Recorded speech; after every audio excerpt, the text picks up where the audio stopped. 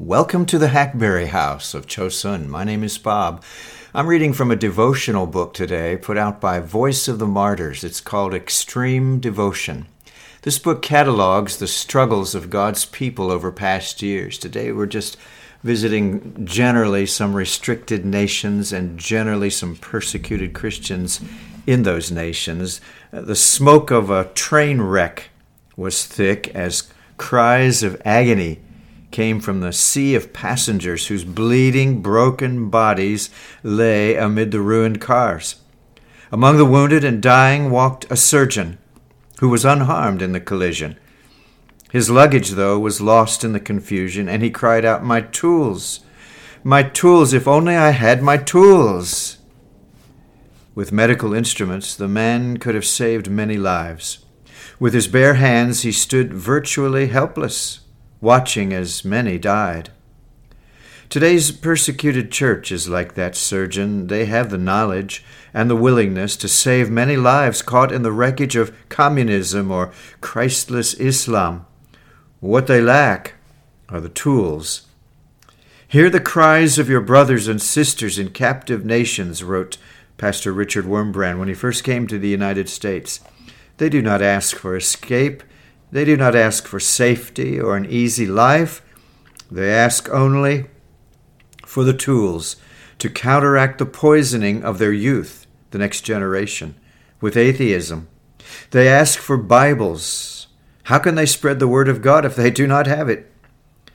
Christians in restricted nations cannot provide these tools for themselves. They count on Christians in free nations to help. "Give us the tools we need," one Christian told us, "and we'll pay the price for using them." Romans 10:14 says, "How then can they call on the one they have not believed in? And how can they believe in the one of whom they have not heard? And how can they hear without someone preaching to them?" Chalk for a teacher, needles for a nurse, patience for a parent, and a tractor for a farmer. Every person, regardless of calling, uses tools. It may be as complicated as a computer or as primitive as a hammer, but our lives change drastically with those tools. As Christians, we know our spiritual tools because we read about them in God's Word, the Bible.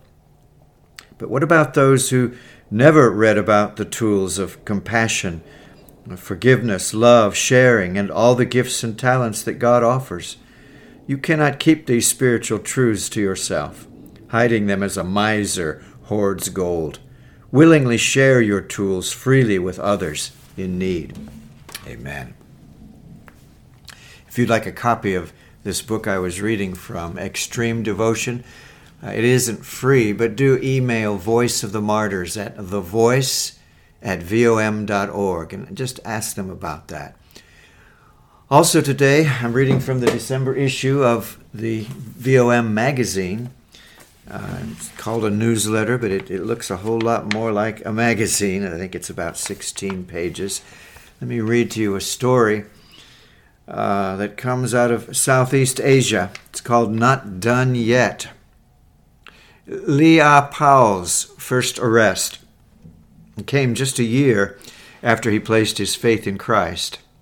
He had already led 8 of the 108 families in his Hmong village to Christ, and he regularly hosted worship gatherings at his home in Southeast Asia. During his 5 months in prison, guards repeatedly beat him until he was unconscious. And once an officer kicked him in the chest, breaking a rib. "When I was in the prison," Powell said, "I always remembered Daniel 12 talking about suffering on earth, receiving the reward in heaven. I wanted my life to be like the shining star for God." Daniel 12:3. After his release from prison, Powell resumed his ministry, sharing the gospel with 7 more families. His evangelism angered other villagers who sometimes interrupted his worship gatherings and threatened him. Eventually, Powell moved to a new village to escape the hostile environment. There, he led 11 families to Christ and established a church. Then authorities arrested him again, and this time he was imprisoned for more than 2 years. Early in his imprisonment, the guards told other prisoners that Pao was a Christian. To humiliate him, they ordered the prisoners to hop on his back and act like they were riding him like a horse. Pao suffered a broken hand and multiple back injuries as a result of these traumatic incidents. Other times, the guards tortured Pao with an electric cattle prod and poisonous beetles. And as with his previous imprisonment, they repeatedly beat him until he lost consciousness. Upon his release, Pao was unable to find his family. He eventually heard that his wife and 11 children had moved away for their own safety. And he also learned that 2 of his children had died while he was in prison. Pao rejoined his family in their new village, but soon he was arrested a 3rd time for leading 3 families to Christ. Authorities handcuffed him to a chair and beat him severely. "If you are a servant of God, then I will put you in the truck," a police officer told him. "I will tie you up and throw you in the river so you die without anyone knowing." The police also threatened to expel the 3 new Christian families from the village. And when Pao told the officers that he would allow the families to live on his land, one of them slapped him in the face for protesting. "No matter what you may do to me, it will not stop me from sharing the message of salvation in this village," Pao told them. "I will share the gospel with everybody in order that they may receive salvation. I do not fear death." The authorities then locked him in a jail cell and forced him to sleep naked on a cold concrete floor with no blanket. When the local police chief learned how Pao had defied the officers, he entered Pao's cell and repeatedly jumped on his stomach in retaliation. He then dragged Pao to his feet and punched him in the face, knocking out several teeth. As Pao fell to the floor, the police chief kicked him in the head. "This is what we do to people who oppose our government," he exclaimed. Finally, the police chief dragged Pao out of the cell and threw him down a flight of stairs. 2 days later, the police chief noticed Pao was wearing a cross necklace, ordered him to remove it. When Pao refused, the police chief hit him in the face with his shoe. Then he ordered Pao to remove his clothes, stand naked against a wall, and bow to him. "I will not bow down to any man," Pao replied. "I will only kneel before my Lord, as only he deserves praise and worship." When he was released 2 weeks later, Pao returned to his family, battered and bruised. And 1 week after his release, he attended a Bible school. While there, he met with frontline workers who provided him with more Bibles and Christian literature. He also received funds for medical and dental treatment.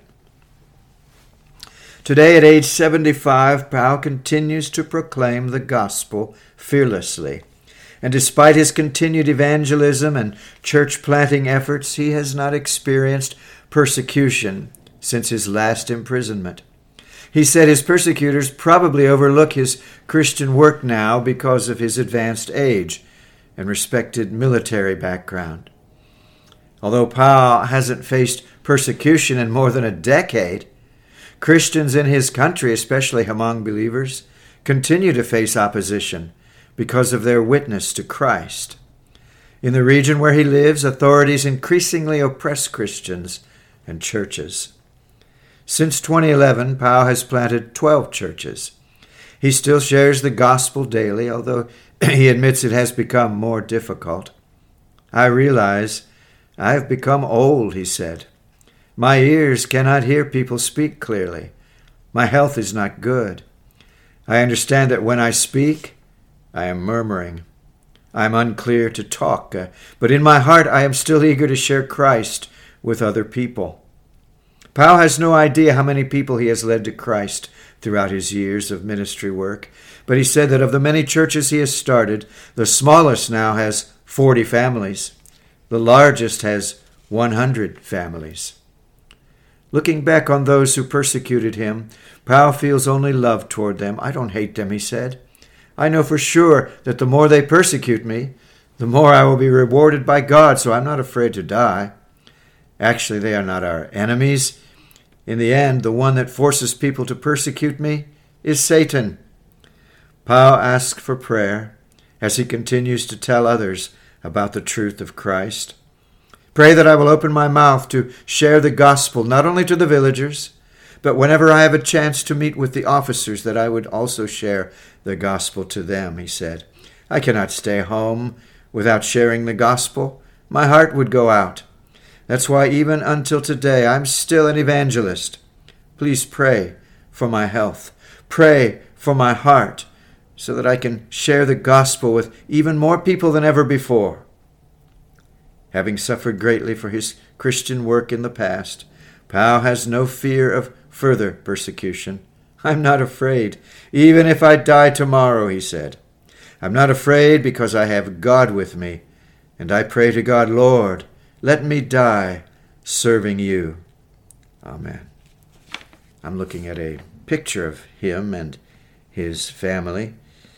If you would like to have this magazine that I'm looking at sent directly to your house every month for no fee at all, they won't charge you for it ever. They might ask you for money occasionally by letters, missionary organizations do that. But you won't be charged for this. It's totally free, and you'll get to read these stories firsthand. I hope that you will do that, and that you will go to vom.org. vom.org. And this is the Hackberry House of Chosun, and Lord willing, we get to talk again real soon. Bye-bye.